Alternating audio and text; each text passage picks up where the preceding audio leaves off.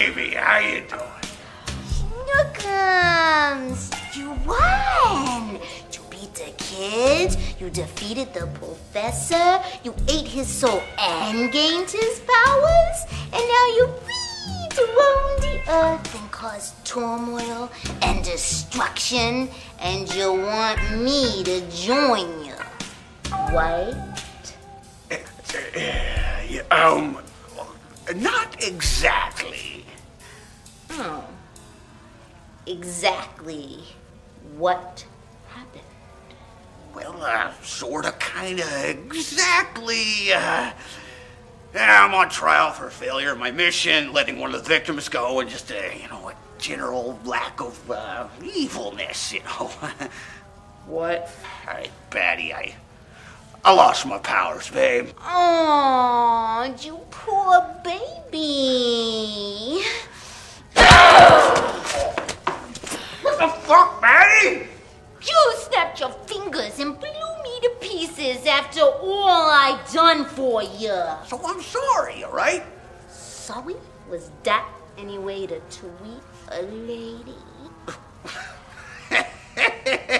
Okay, that's good. You lady, that's like... No. You're pathetic. I ain't doing nothing for you.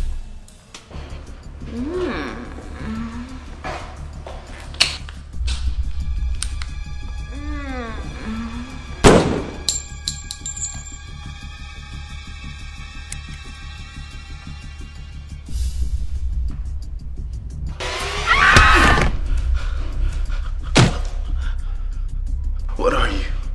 If we had more time, we'd have a lot of fun, but I'm here on business. Hello everyone, this is Gruesome Herzog with my co-host John Gilling with our very special guest, actress, producer, Victoria DeMar. Victoria, how are you? I'm awesome. How are you? Thank you for having me. No problem. Welcome, John.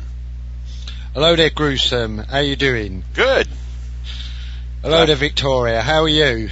Oh, I'm fantastic. Thank you very much. How are you? Good. I'm fine, thank you. Good. Question I like to start with is, well, with you it's a little bit different because there's not a lot in your working life that you don't do. Poet, singer, actress, model. So where should we start? Can we start with how you got into acting though? Yes. I really started as a child. I was really, really active in the arts right off the bat. My first introduction was dance. Then I got very into voice and theater. And then I got very much into acting. And I realized that I wanted to do it all. So it's been present in my life for my whole life, I think. I don't think there's ever been a time where I haven't been performing or working or preparing something to perform. And you was also a ballet dancer?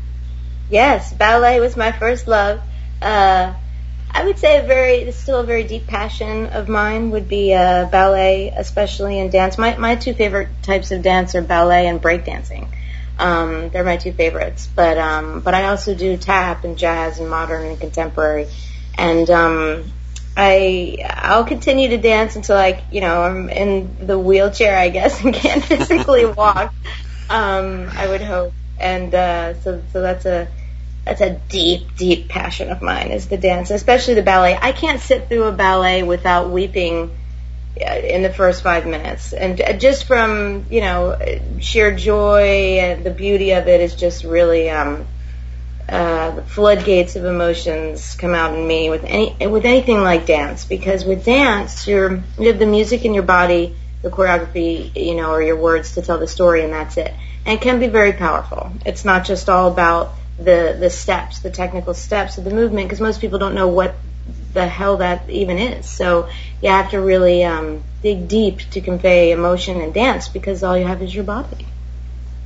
That's interesting. Yeah. Does it help you in your acting career at all? Absolutely.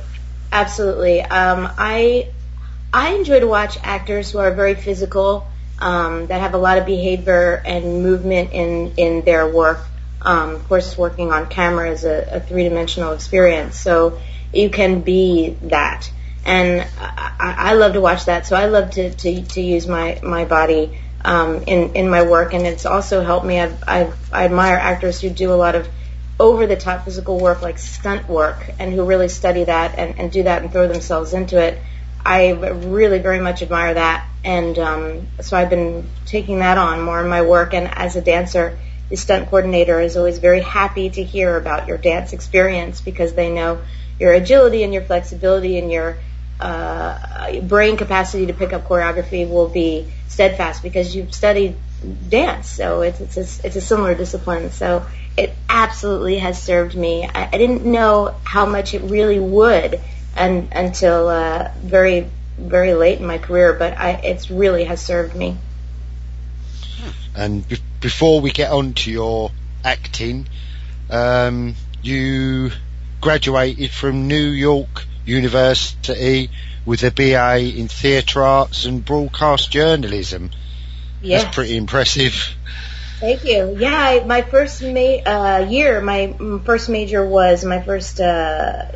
NYU was dance, and then I had auditioned for the Joffrey Ballet Company's trainee program to be an apprentice member of their company, and was accepted. So my second year at school, I decided to change my major really because of the time conflict. I had to be at Joffrey at the same time that I had to be at NYU in my dance classes at Tisch School of the Arts. So I had to change my major, and I was like, oh my God, what am I going to change my major to? Because I had so many interests, in drama and acting and theater and TV and radio journalism, and what was, music, what was I going to major in? So I just picked a couple and went for it, I guess. I'm really glad that I went to school.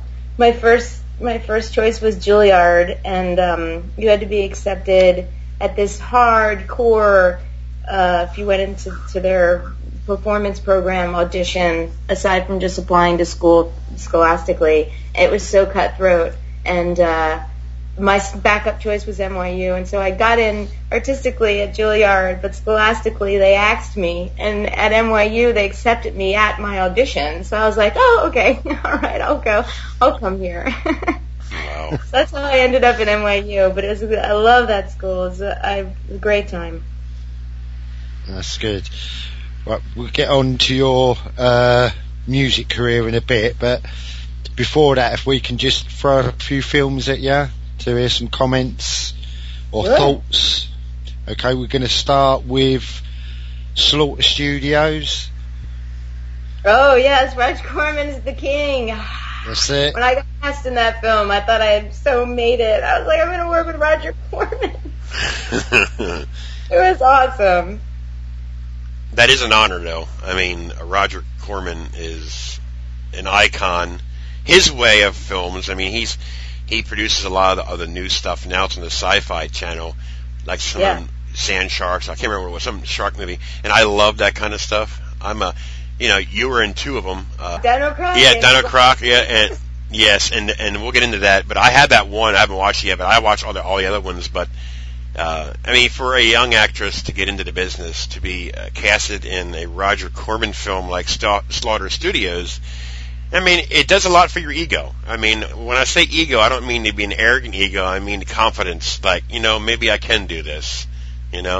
Oh yeah, I mean, when I went in for the writer of the production had suggested me for the audition, and I had actually went in and auditioned for one of the other roles, and I ended up playing a different part. But when I got the job, I was like, oh my God, I'm going to work with Roger Corman. Like, he didn't direct the film, but he produced it, and it was so epic because he was closing his Venice Studios location where they had shot so many of the epic historic Corman classics, yes. And it was the last film that they shot there, and I thought, oh my God, I didn't care what role I played at that point, that I was a part of that production. Right.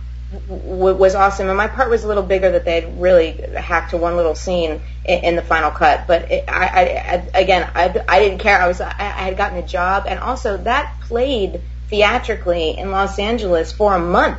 Wow. As midnight screening at a really popular independent chain of theaters called the Laemmle Theaters, which are actually no longer. And well, there's still a couple, but they're starting to all close. And I was like, oh, that was just again, like it just kept getting better and better. Like I got a job, oh my god, and then it was like a Roger Corman film, and then oh my god, and I get to be a part of this production that would be so historic because they're closing the studio, and then oh my god, and it's playing in theaters. Like that just kept getting better and better.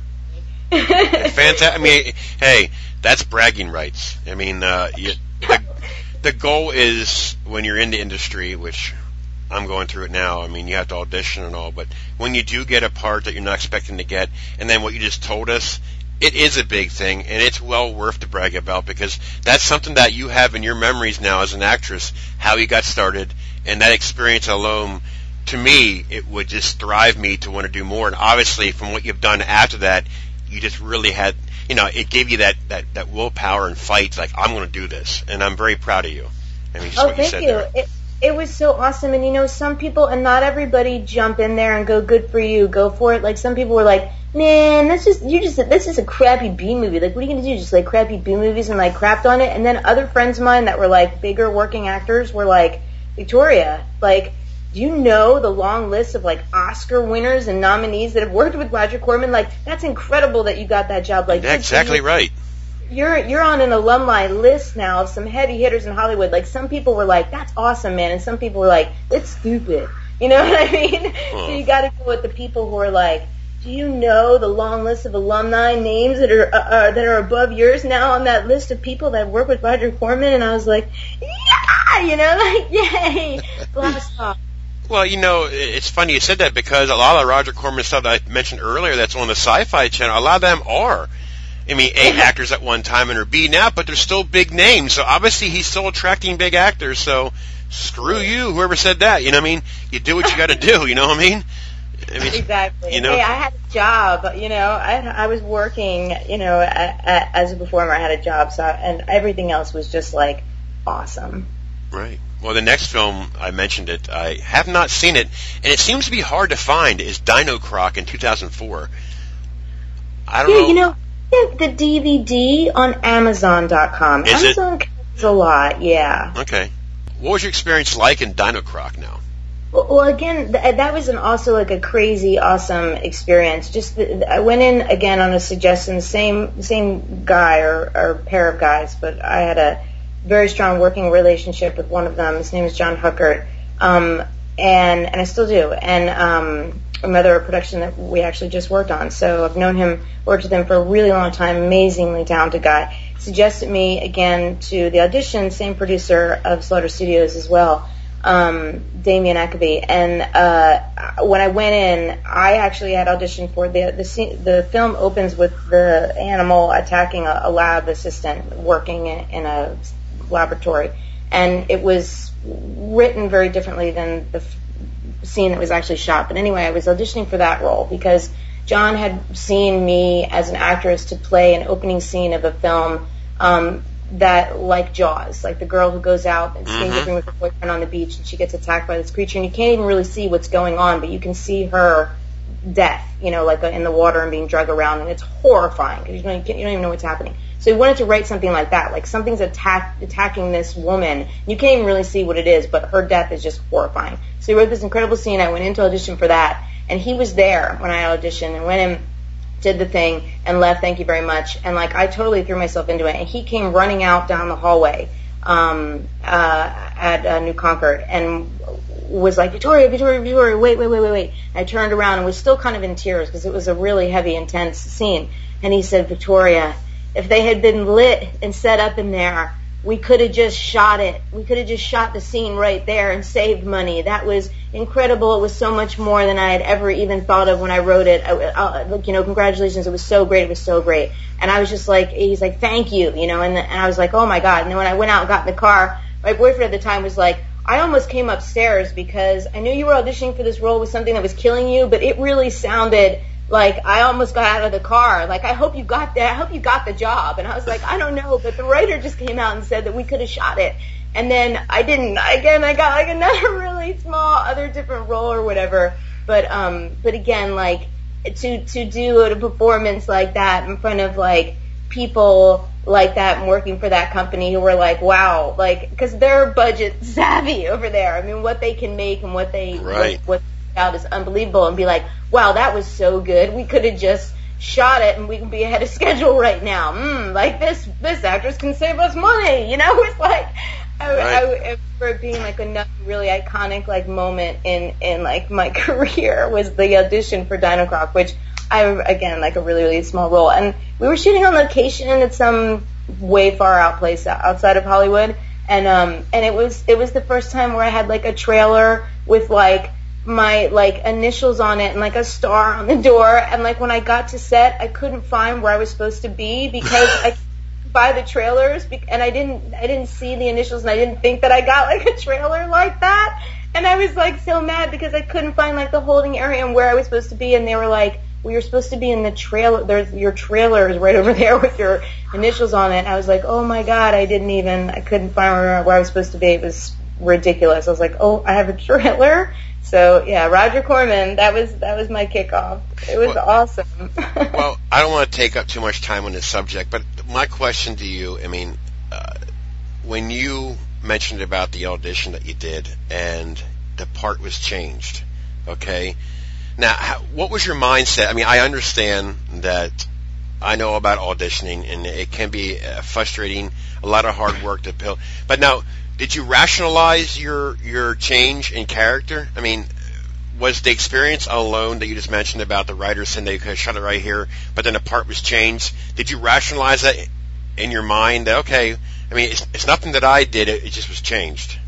No, you know, at the time, like, I mean, I've been auditioning for like 30 years or something like that, like ridiculous. And every time I go in, I always feel like it's the first time, and I always feel like I get so nervous, like I'm going to have a heart attack and die. And when I don't get the job, I still have a nervous breakdown every time. I'm still heartbroken that I was rejected, just heartbroken that like their reaction was so like, holy shit. But then I didn't get the part. I was heartbroken. It was like a shotgun blow to the chest. I can never rationalize it. Later, you know, and I always take the job because I'm grateful to have the job and be like, okay, you know, like, you know, I still continue to work or whatever, but it's always a blow. And after 30 years, that's ridiculous. I mean, since being a child, I still never get over it. It always sucks, but you just have to pull yourself off the floor, or some people don't, and just keep going. I mean, and then that's the test of whether you can really live the life of a performer is, can you get off the floor? And some people say, I'm getting sick of getting knocked down to the floor, and to hell with this. And it's really hard to get up and keep going sometimes. Well, there's one key word, passion. You have passion. What's the alternative? What else am I going to do? This is what I've done my whole life. So I get up. Cutting Room? Yes, the Cutting Room. Tell us about that. Yeah, that was a good film. That was a reshoot that I did that actually they had shot that film and then they were adding more footage. They were adding a few more scenes that they added me to. So I actually shot that not at the time of the production of when it was shot with everyone else. That was a kind of an additional shoot that was added once they were in post-production. So my experience was with the second unit team and the director. And a couple of the scenes that they shot, they didn't even use. So it was a paycheck gig. You know, that was the Cutting Room. So Saigon Invaders, yeah, sure. The Saigon Invaders, directed by Jeff Leroy. It's a sci-fi, which I grew up as a sci-fi fan because of my dad. But your experience on this one, I have not seen it, but I'm going to look for it. I kind of forgot about it. But it's a sci-fi. You're now doing stuff for Jeff Leroy. I mean, you got a cast like Ford Austin, like I mentioned, Sean Kane and Danielle DeLuca. What was your experience like on this film? Well, I'll never forget where I got the phone call for this one, because I came into this one because of Vincent Blanchio, who I had, who it is funny how it all ties in with, I had started working with John Hucker very early in my career, who had introduced me to Roger Corman when I moved to Los Angeles. And Vincent Blanchio had actually worked on one of John Hucker's film called Horror that did very, very well. And when I auditioned for A Zero Blood for the Sand, Vincent was producing that and also had co-written it and co-directed it. I talked to John Huckard about his final choices for his film, and John Huckard said, "Oh, well, if Victoria DeMar is one of them, you have to hire her. She's an asset to any production, hands down." And once he did, I was so very grateful to have met Vincent Blanchot. Because of Vincent Blanchot, from that point on, I wouldn't have had dozens and dozens and dozens of opportunities. I'm so thankful and grateful for him. The blast off with him was really A Zero Blood from the Sand, which Jeff had worked on a day. I had auditioned for a film that Jeff was doing with Dave. Dave. Yeah. David Sterling. Yeah. I did Aliens versus Avatars with. Jeff and Dave were doing a film initially that was called Unseen Evil 2 that was released as something else. At the same time, I auditioned for A Zero Blood from the Sand. And they went with somebody else on Unseen Evil, and then Vincent hired me for A Zero Blood from the Sand. But on it, Jeff was doing sound and was like, "Oh my God, Victoria," because Jeff had liked me or David wanted to go another way or something like that. And then when I got the call for Psychon Invaders, it was because Vinny was like, this is really for Victoria. You should really work with Victoria. And it was the first time there was really like the central character in a film, like the lead, the star, the central character of the entire story. So I was like, oh my God. And it was thankful really to Vincent for suggesting me on that, and for Jeff really going like, yeah, I totally want to work with Victoria. And from there, like, doing Werewolf in a Woman's Prison, like, there was Jed Rowan was like, are you guys going to do like a trilogy, or are you guys going to do like a series together? Is it going to be like a Leroy, like Blanchot DeMar production, like series starting or whatever? Because I felt like we were tapping into this, like bringing the essence of this ridiculous, sexy B movies of the 70s in a retro kind of way, right. Like back, like as a total like homage to them, like not spoof, but very close to it, just like a hilarious series of films. And I wanted to do Rat Scratch Fever with him, but I have a serious phobia with rats. I had to have rats he had rats crawling all over that girl and up her arms and chest and hair and everywhere. And them even getting close to me in Werewolf in a Woman's Prison almost gave me a heart attack and killed me. So it was like, Victoria, this is the movie that I want to make, and can I put rats all over you? And I was like, okay, because I really wanted to do the picture, but I couldn't handle the rats. So then the series kind of fell into oblivion. It didn't happen. So when he was going to make, because for years I was like, when are we going to make another movie together? When are we going to make another movie together? And then when I heard that he was doing this, I was like, what is your budget? Because I want in. And then he said that possibly he was going to be working with Sterling on it again. And I was like, that'd be great. I love Dave. Like, I loved working on Aliens versus Avatar. Like, Dave is great. Like, I've known Dave for so many years. So I love the fact that you're a part of this production. It's so great. Leroy, I love his films. Werewolf in a Woman's Prison. Woo! It was one of the best times I've ever had, and I've been working for a really long time, approximately professionally 15 years or so, and Werewolf in a Woman's Prison is definitely in my top 5. I was like making the film like that like a ridiculous film that you always wanted to make, like with your best friends. It was awesome. I almost killed. It was the first time I worked on a film and almost killed someone by a total accident. I lit the stunt actor in the werewolf suit on fire by an accident, but I have to agree with Jeff. In retrospect, though, it made for a great shot because it ended up in the film actually lighting the werewolf on fire and, well, lighting the suit and then throwing it off a cliff was a totally different shot, but actually lighting the werewolf on fire was awesome, and I didn't mean to, but it turned out to really be great for the movie. But I didn't kill him. He's totally fine and well and has produced several of the other movies that I worked on after that. And you can see the shot in the movie too. It's in the beginning when the werewolf is attacking the couple, Sarah and Jack, and the werewolf is mauling Jack. You know, he's got him by the throat, is mauling him, and I run to the fire and pick up a burning log and start beating I'm kind of tapping him with it. It's very funny and ridiculous that I'm kind of like tapping with him instead of like beating him. I'm supposed to be beating him with it, but I didn't want to hurt him because I was friends with the guy in the suit, and also it was on fire by accident. I did light the suit on fire. and you see like the suit go up, and he like gets up and he's all kind of like frantic or whatever, and that was real because the suit was. And every time I see that, it's like and then we're like out in the middle of the woods somewhere out of like.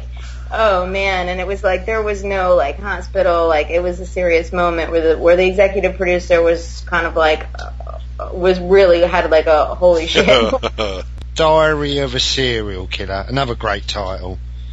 Yeah, that was the original title of that production. It was released under the title Copycat, about a serial killer. But I love the Diary of a Serial Killer title better. But yeah, a great film. Love that film. It's still playing, on video on demand and pay-per-view channels here and there, and again, Amazon carries most things. It's on DVD. One of my favorite attack scenes was ever in Copycats when I got nailed in the eye with a screwdriver. Great. Looking through the peephole, I'm a crackhead trying to, light up my fix.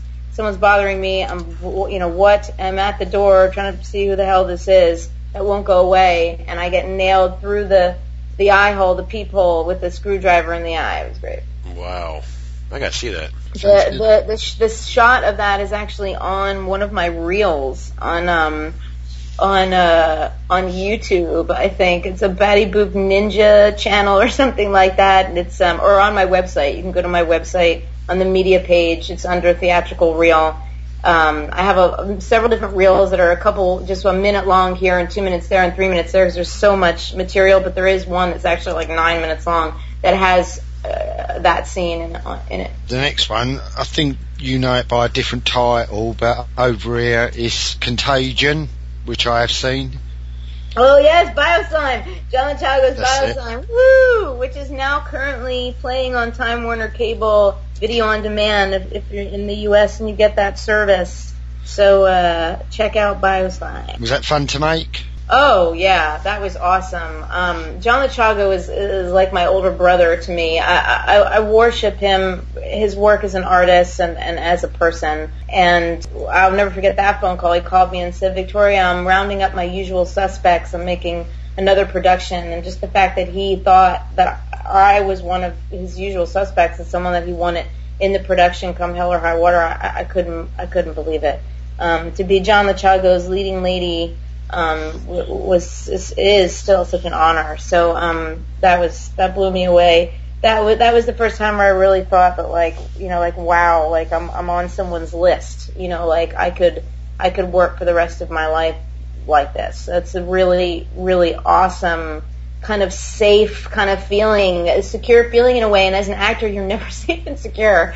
So it's really an amazing thing when a filmmaker, and you see them, the ones that explode and do so well. Now, a lot of them, you see them hiring the same cast of characters, just actors that they love so much that they start writing parts with them in mind, and you see them appearing in all their productions, and I think that is just awesome. The next one, which we've got to mention because of Saturday, is George's Intervention, co-starring Lynn Lowry. A hysterical zombie comedy. It's on iTunes, it's on Amazon again, of course. I loved working on that production. Tom Devlin, the special effects artist on that, actually brought me into that production, who I've worked with on a long list of films. I know Tom. Yeah, who I just love, who's so talented. And I love him. I've known him for a really, really long time, and I think that John and Tom was the special effects creator for Bioslime, and the reason it's Contagion on IMDb is because it came out in Japan in 2010 as Contagion on DVD, and somehow it got listed that way. But it only in that foreign territory is it known as that title. It is actually Bioslime, so people get confused on that title. But thanks to Tom Devlin for suggesting me for George's. That also played for a very short time in a theater in Los Angeles as well. Sorry, I think actually the George's movie was the first zombie I ever played. So that was why I was so psyched about that film. A non-zombie movie, but interesting, The Awakening, 2010. Yeah, that was a small part I love shooting out in the woods at night in the middle of nowhere. There have been so many productions that have had that kind of setting for exteriors, and so that's what made me want to do that film, because my scenes were all dancing around this bonfire in the middle of nowhere, and it was rain, and it started to rain, and we just got really good footage. And I got hired because I was on that for another film called Dust Up, directed by Ward Roberts. Love that film. Oh, amazing. Love that film. And he is good friends with the guy who made The Awakening, and went to see that. And I had a similar role in The Awakening as I did in Dust Up. And he was like, when he saw the first shot of me in The Awakening, and he was like, "Wait a minute, I know those boobs. Wait a minute, oh, jeez. Those are my boobs. Those are my boobs. Those are the boobs in my movie. Wait a minute. Oh my God, Victoria DeMar. Yes, of course." And I started to get these jobs because people were like, "I need those boobs, Victoria DeMar's boobs." So thanks for The Awakening, getting me a lot of jobs because of that. Good story. Killjoy 3 as Yes. character Betty Boop. Yes, my favorite character I've ever played. And Thanks again to John Machago. He wrote that part.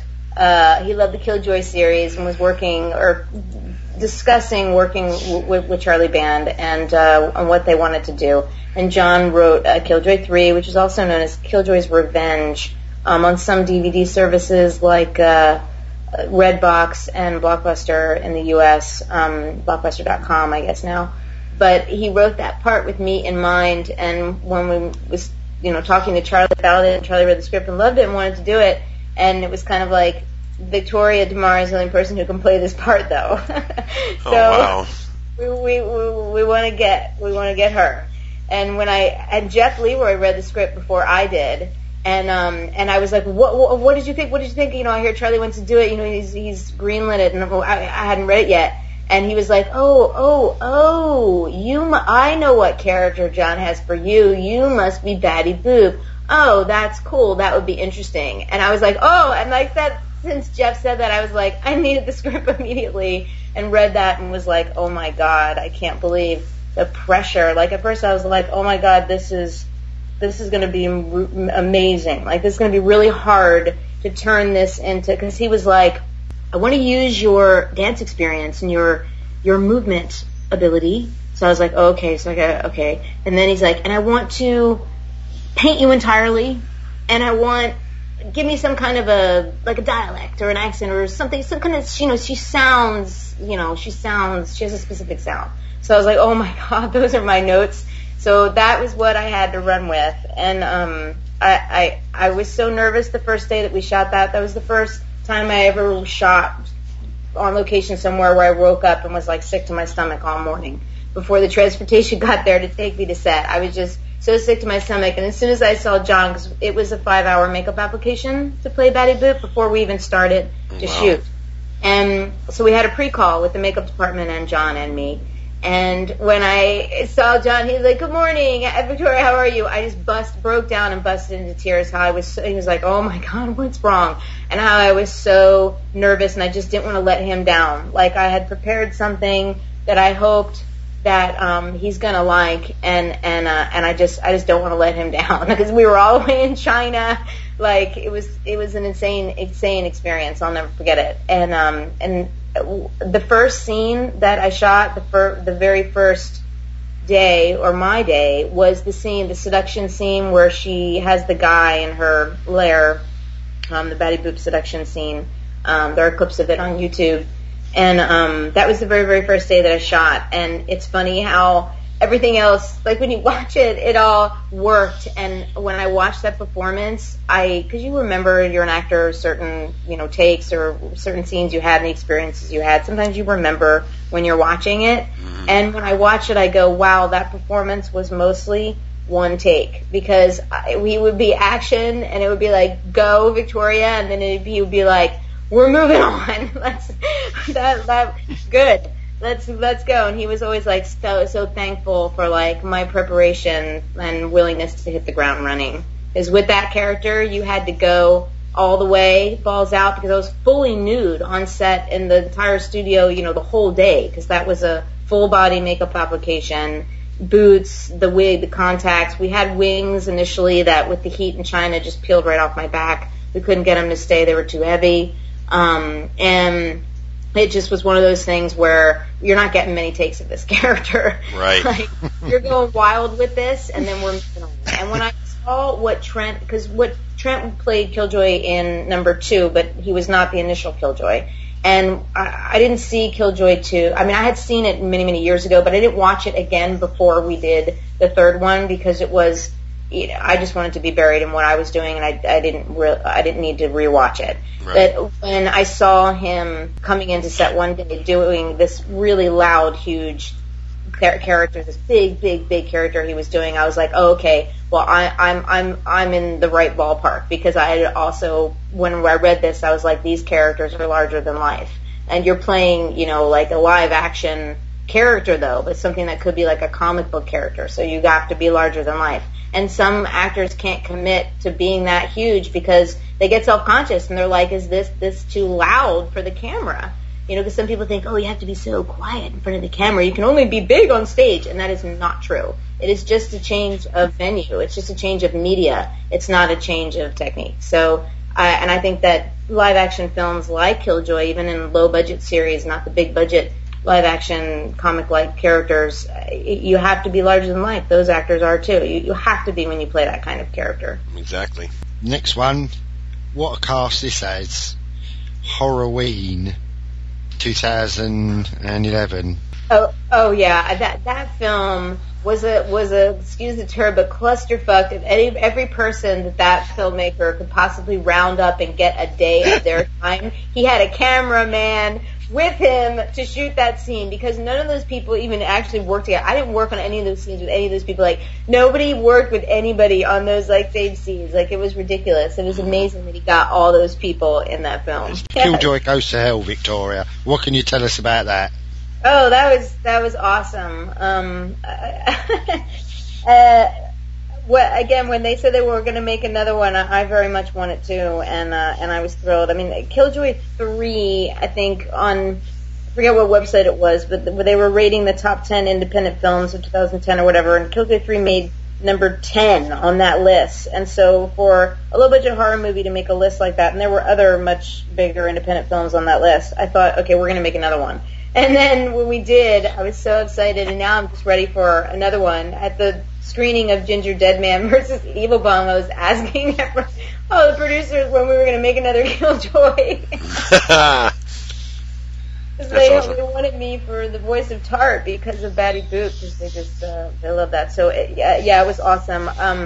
That was the first time I ever worked on a film where I went to the hospital because I just exhaustion and just freaked out. It was 6 hours that day getting into the makeup, and suddenly I had to stand the whole time when doing that character. I mean, I could sit down at lunch because then they could retouch everything before we went back in to shoot. But when I got to work, when they were ready for me, I had to get up and stand totally with my arms up and out and my legs apart, fully standing, so all the artists the team of them will be able to work. And right.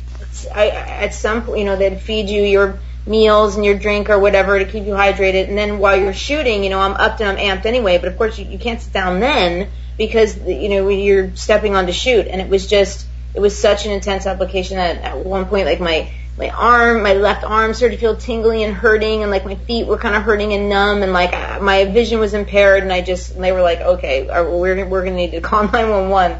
It was, and they ended up sending me home, but then I didn't end up going to the hospital to get checked out. But that was the first time that I ever went to the hospital when working on a production. So it was pretty intense.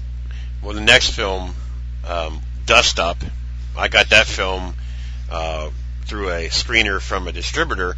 Dust Up is a film that it's so, it should be more known because I love Dust Up. I think that's one of the most impressive surprise films I've ever gotten. I didn't know I was getting. And give listeners an idea of what Dust Up is about. I mean, it's a fantastic film. I think John needs to see this film. Oh, it's a great film. It's a total action comedy, about these people that live way out in the high desert. And there's a drug dealer out there, this bad guy out there causing havoc. And because one guy owes him money that, is just kind of like a loser, they abscond with his kid. And so him and his friends and his wife are on a rampage they're going to take out this, the Al Capone of the desert, and they're gonna staunch his castle and take him out. And it's just a wild, ridiculous, action comedy. Ward Roberts, I think, is a genius. I love him. I was so happy to work on that. It actually played theatrically in 15 cities nationwide in the U.S., which was wonderful. And it didn't actually go to the Redbox service, but playing on video on demand services on cable and all over the place in DVD and every film festival you could possibly think of. I was hoping that it was going to continue to spread in theaters because it would play for a week or a weekend somewhere and move on to someplace else. And I was hoping that it would actually continue playing more cities and longer.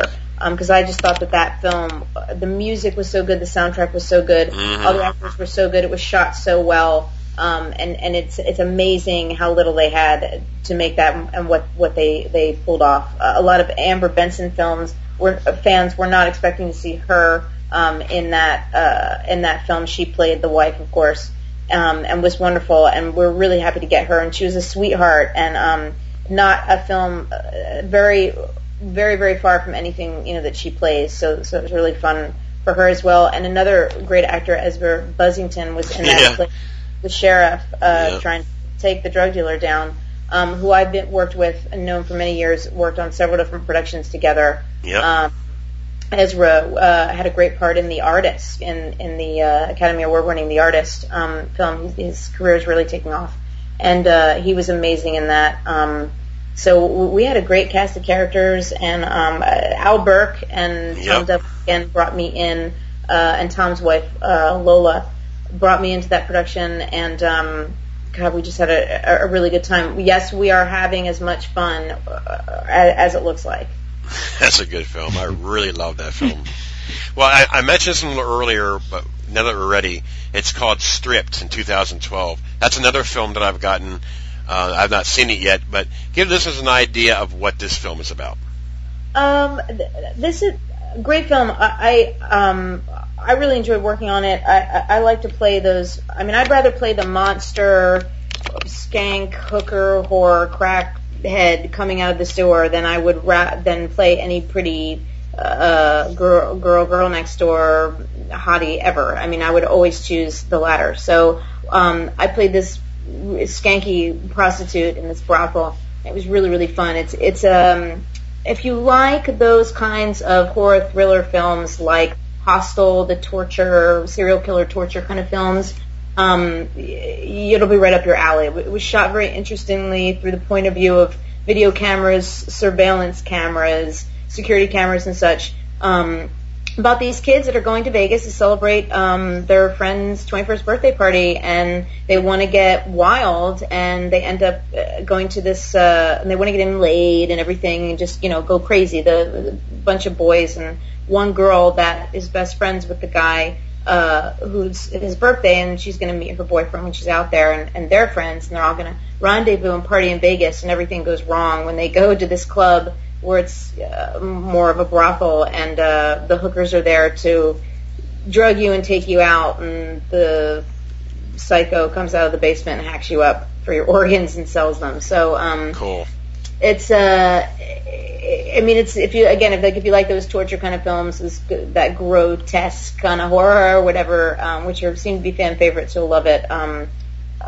I was really happy to work on it. Trying to hit all the zombie genres, the werewolf genres, the vampire genres, the torture genres. I'm trying to, check off my list.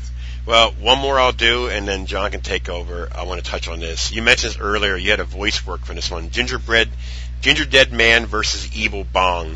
Not yet released, but as you know, the Ginger Dead Man I have the 3-pack of that one. I ain't got the new one yet, but it has Gary Busey as the original voice of Ginger Dead Man. And Evil Bong, I have that trilogy. I have not watched it yet, but they're very popular with... Anyways, you were in this film, your voice-wise. Do you know any possibility when the release is going to be? Yes. It is supposed to be first released and available on Full Moon's streaming.com's new service, kind of like Netflix's streaming service. Okay. Moon Features has such a massive catalog at this point. I know. They've started their own subscription service to directly stream all of their productions, which, I mean, they have a massive catalog, so it's really an incredible deal that Right. sign up for their service, actually, which is wonderful. So it'll be available on that right away. The release date, I believe, is scheduled for this month, October 29th. Cool. On that service, fullmoonstreaming.com. It's a subscription service. Also on video on demand services, pay-per-view services, and cable services. In the U.S., it comes to DVD the following month or so. I think it's, they go off in tiers. Like it'll be available on this service, and then the next couple of weeks it'll be available on this service. The next couple of weeks it'll be out on DVD. So, but October 29th, I think, is the first time you can get it anywhere or see it anywhere. I definitely want to see that, but I have to watch other ones first, of course. Yeah, and I was so very excited about it because they did a really good job of catching you up on the Evil Bong series and the Ginger Dead Man series, kind of with this matchup. So if you haven't seen the other ones, or you haven't seen the other ones in a long time, it catches you up in the story, and it does it in a fantastic way. So it's a total comedy horror. First time I had the opportunity to play the voice of an actual character or puppet or toy or animated figure. So I was so very, very excited. Again, I'll never forget getting that call. I actually wasn't a call, and that one was an email, but I was very, very excited to get that email because it's someone over there was so excited and impressed by the Batty Boop voice and sound that I created myself, that they thought of me to do another voice, which was awesome. Voice of Tart in Ginger Dead Man is a Batty Boop-esque kind of sounding character, but not exactly the same at all, but in the same ballpark, I would say. Cool. I'm definitely going to check that out. Definitely. Yay! Next one we're launching onto is The Divine Order. Yes, a horror film I shot this year with Patrick O'Bell, who I love. Known Patrick again for a very long time, who is just an amazing human being, incredible artist. I'm very, very supportive of his career and his desire to make these films several years ago when I met him. He's made a couple of them now and has a few more on his slate. I think he's an amazing filmmaker. After working on The Divine Order, I said to him, Patrick, I wish I could go to work every day and get up and go to work every day and be directed by you. Oh, that's nice. Right, we've got 3 more, so I hope that you can talk about these because I think they're all for release next year. The first one that I definitely want to see is called The Prototype. Oh, yes, a science fiction action film. I play Queen Iona, the Queen of the Universe, so everybody must tune in to it. Yes, Marcelo has been working on this film, the filmmaker, for a very, very, very long time. It's another one of those films where we've been working on it for so many years. It'll be such an amazing accomplishment to see it released. It just keeps getting better and better. Every cut that I see him working on it, and the more and more time that he's taking to make the picture that he really wants to make, and just taking the time to do it, I think it's going to be fantastic when it finally comes out. Yeah, the trailer, there's a couple of trailers for it on YouTube, and they look really, really awesome. So everyone's going to have to see that. Oh, absolutely, and he's doing more, another round of special effects, and he's going to release actually one more trailer before the film actually comes out with some more scenes in it and some more special effects. So there'll be one more coming out. Do you know when that's released? I believe it's slated for next year, 2014, but I have no idea what month, whether it's going to be an early or late year release or whatever. Again, I know wants to release one more big final trailer for the film and do a final pass on it and a final cut on it before it. But I understand, Right. He wants to get it right, and so I Yeah, took of course. this different film that was the cut only ended up being 36 minutes. It took me 5 years to make that film. What film is that? It's called Loving Grant Parsons. It's not on IMDb. It's on my website. It's a fan tribute film that I made to Grant Parsons, of course, legendary musician and songwriter. And it's a short, and it's been around at festivals and whatnot. But it's available on DVD only through my website. It's a film I starred in and produced, and it was an epic experience. It was the first film as a producer that I had stepped into that seat in that position, and it's an eye opener. So I'm really proud of it, and it's really a fun, total departure from anything that you'll ever see me in that's out on any other service or site. A totally different departure. In this part, it's a musical drama, so it's not the horror genre at all, but it took me 5 years to make it, and I'm really glad that when it was done and it was out and I had the DVD in my hand, it was like I was holding an Oscar. I mean, I felt like I'd really accomplished something when I finished it and had the DVD in my hand. Yeah, it is. It's your own film, so every right to be proud. Two-Face will be out next year. Oh yeah, that's a film actually that I just wrapped on. That my role was just wrapped on. I think the entire production's wrapped now. They're in post-production now, directed by John Kearns Jr. Great guy, awesome. I had an awesome time making that. First time I ever got to play like that total grit. Like, I'm a grave digging, like webcam porn star, like trailer trash, cigarette smoking, beer drinking kind of girl, and it was a great part. Produced by a girlfriend of mine. We go way back, in Jackie Holland, who also stars. Jackie and I go way back in being in Girls and Corpses magazine together several years ago. 4 or 5 years ago. 5 years ago. And our last one, 13 Girls. Jim Towns. I know Jim Towns. Oh, I love Jim. I was so very excited about this production and to be able to be a part of this production. We haven't started shooting yet. We don't start shooting until next year. But we were going to start this month, and the cast is kind of like blowing up on productions. Where like I'm booked all 31 days straight in October, and Sadie had a film coming out in theaters nationwide, and we lost one of the other cast members who was just cast in the new Hunger Games coming out. So all of a sudden the production was kind of falling apart because the cast was exploding. And so we pushed our production dates to the beginning of next year, to January. So I can't wait to start shooting that. I adore Sadie Katz. She was my hot lesbian girlfriend in Lesbian Zombies from Outer Space that we shot together last year, and she is just amazing. She's now in House of Bad, Jim Towns' film House of Bad that was just released. Sadie also stars in. Yeah, House of Bad. Good movie. Yeah, great film. Jim Towns is awesome. I was so very excited we had the same admiration for Sadie, so we bonded on our love for Sadie Katz, which is awesome. When I saw that Sadie was doing this film, was also producing the film, and some demonic entity possesses this classroom of Catholic schoolgirls who all end up killing themselves. It's a mass suicide.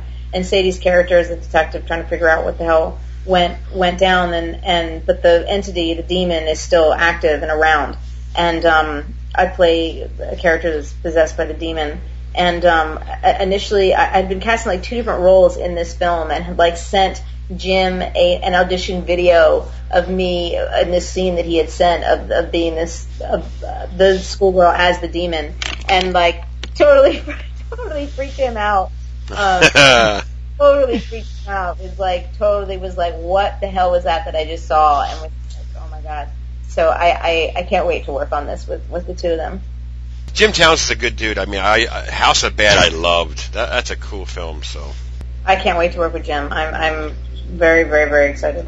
They were doing scheduling like a promo shoot day to get some promotional images out and information about the film, and I've been so incredibly overbooked this month that there was just, I couldn't be in two places at the same time, with just a time conflict.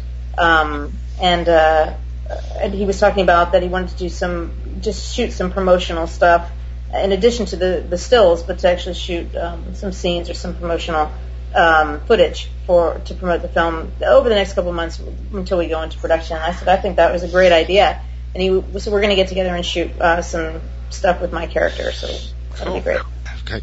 Right. Is there any films that we haven't mentioned that you'd like to give a mention to at all? Of my career, that actually was the film that I met Patrick LaBelle on, that I can't really talk too much about, but I just wanted to mention it in a brief way, but I can't mention anything other than that, unfortunately. But everyone will understand why when they see it.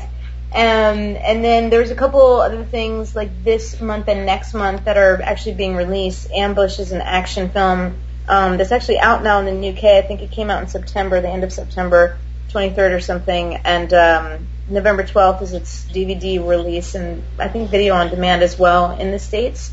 And a really awesome film directed by Caleb Emerson called Oyo de Noyo, which is a fantasy thriller film about some serial killers that take out a bunch of victims, and one of which starts haunting them, which is me. And I'm really excited about that, which is going to play at Quentin Tarantino's Beverly Cinema here in Los Angeles in theaters, and followed by a DVD release in November. So I'm also very excited about that. Do you want to tell us a bit about your singing career?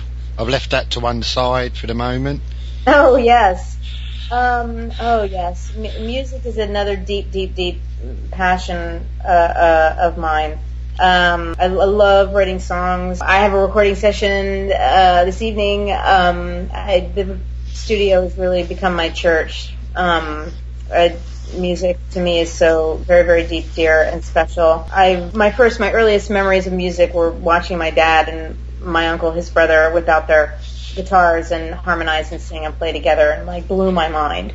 It's just such an impression that I've followed suit in my life to create music. So I don't think most people on earth go a day without listening to some kind of music in their life on a daily basis. Right on. So in being able to touch people in that way, and literally on a daily basis, I think is an amazing way to communicate. And music, does so many things for so many people. And I love and worship my partner on my musical productions, Michael Sean Collin, who's a film composer that I've worked with on a few of my films, I suppose. We've known each other for a long time, though. A dear colleague, also John Luchagos, and Michael Sean Collin is on John Luchagos' Usual Suspects list. So that's how we all met. But I love working with him. I have a CD out now that is a dream that took me my whole entire life to realize. That is now available on CD on my website, ScreamQueenDemar.com, which is a 12-track pop rock album that I wrote and produced and published and arranged and performed, and it's really literally a lifelong dream realized. Always dancing around to my favorite artists' CDs in my room and singing along and pretending that they were my songs. It was my CD, and now I have my own songs and my own CD. So that's cool. I got sick of being in bands for eons and eons, and all bands break up and fight, and they just, I figured going as a solo artist career, I won't break up with myself. So after I got sick of singing everybody else's songs that they wrote and they produced, and now I'm doing my own material, and it's awesome. Fantastic. What a career so far. Yeah, definitely. And you've had the opportunity to work with Kim Foley as well? Oh, yes. That was really my hardcore music university training and experience. I really learned how to write and record and produce hits because of Kim Fowley and his amazing talent and experience that dates back all the way to the 60s. His dozens and dozens of gold and platinum records are really quite amazing to see. And when you work with him, in the studio. I would say some of the highest points in my entire career professionally as a performer were in the studio with Kim Fowley. That was some of the most incredible experiences of my life. Those recordings and the music that we had done together. And he always used to yell, "Pay attention, pay attention." And I would always say, I am paying attention to all this craziness. I mean, Kim Fowley, you either love him or you hate him. And when you listen to his music and you review his work and then you meet him in person, I mean, he's larger than life. And it's just his knowledge and his experience throughout Hollywood is just unbelievable. And if you do pay attention, it is really quite an education that you will get. And I'll never forget it. And it really, he really pushed me to anything that would happen. He would yell, "Write a song about it." Something would go down, or anything would go down in my life, or I'd have a thought or an opinion about anything, and he'd yell out, "Write a song about it. Write a song about it." And always pushing me to write songs. I was like, I'm not a songwriter. I can't write songs. I don't know how to do this. That is not my forte. It's not my talent. And I was so wrong. And and he revealed that to me. So I'm very grateful for that. I have a new song that I've written that I'm working with Michael Sean Cullen on with that I just love, and we're gonna get a scratch track down of it and get going on it, and I can't wait. We just shot a music video for one of my singles that's out on iTunes called "There You Are." So that video will be out hopefully in the next 4 to 6 weeks, up on YouTube and Vimeo and those services to check out. And the CD's doing well. If you don't have one, pick it up. I have a nice review and article coming out in New Noise magazine in their next edition. So I'm very, very excited. Excellent. I'll check it out. Is there anything else you want to give a shout out to before we get to our final question? Go to my website, screamqueendemar.com, to check out some news and information. There's merchandise on there. There's release information, my production slate, more things need to be added to it, releases and all kinds of things happening. So I'd say check that out. Check me out all over Amazon and iTunes for films and music. And I have some new prints, 8x10 prints available on my website also, that people seem to be really loving. So you could check out some new photos on my site as well. Can you name your favourite horror film? Oh, my favorite horror film. God, that's a hard one. I might have to go Spielberg and say Jaws. That film still horrifies me to this day. I have a deep-seated fear of any kind of water that I can't see the bottom. The ocean, forget about it. I never go in the ocean. Jaws scared me, petrified me, terrified me for life. And I think that's one hell of a horror film if it does that to you well into adulthood. So Jaws. Good choice. Yeah, I know Gruesome would like that. Yeah. I would love favourite of his. I'd love to have an opportunity to work with a filmmaker like that creates something so horrifying that it terrifies you for a lifetime. Yeah. I would also tell people to look me up on Facebook. Send me a friend request. I have fan pages. I have a musician band page. I have an entertainer page. There's a Batty Boot page. So check me out, and I'm on Twitter too. So I'm out there and about. Fans reach out to me, send me a tweet, a friend request, send me an email through my website, send me a hello, a shout out. I always respond. It may take me a while to get to you, but I always respond. All right, well, thanks a lot for coming on. A fantastic guest. It's been awesome. I wish you all the luck, and maybe in the future we'll work together, Victoria. Yes. You never know. In production, maybe that could be a real possibility, because I think that what he had in mind, his pitch was terrific, and any Jeff Leroy film is a good time, so maybe. Yeah, you never know. Well, thank you very much. Take care of yourself and keep up the great work. Thank you guys. Thank you for your it's been great. Thank you so much. Everybody keep rocking and rolling, and then. To the fans, don't ever let anybody tell you that you can't do what you want to really do. Go for it. Exactly right. Well said. Thank you. Take care, dear. That's it. Take care. Thank you. Yeah, we'll see you. Bye. Take care.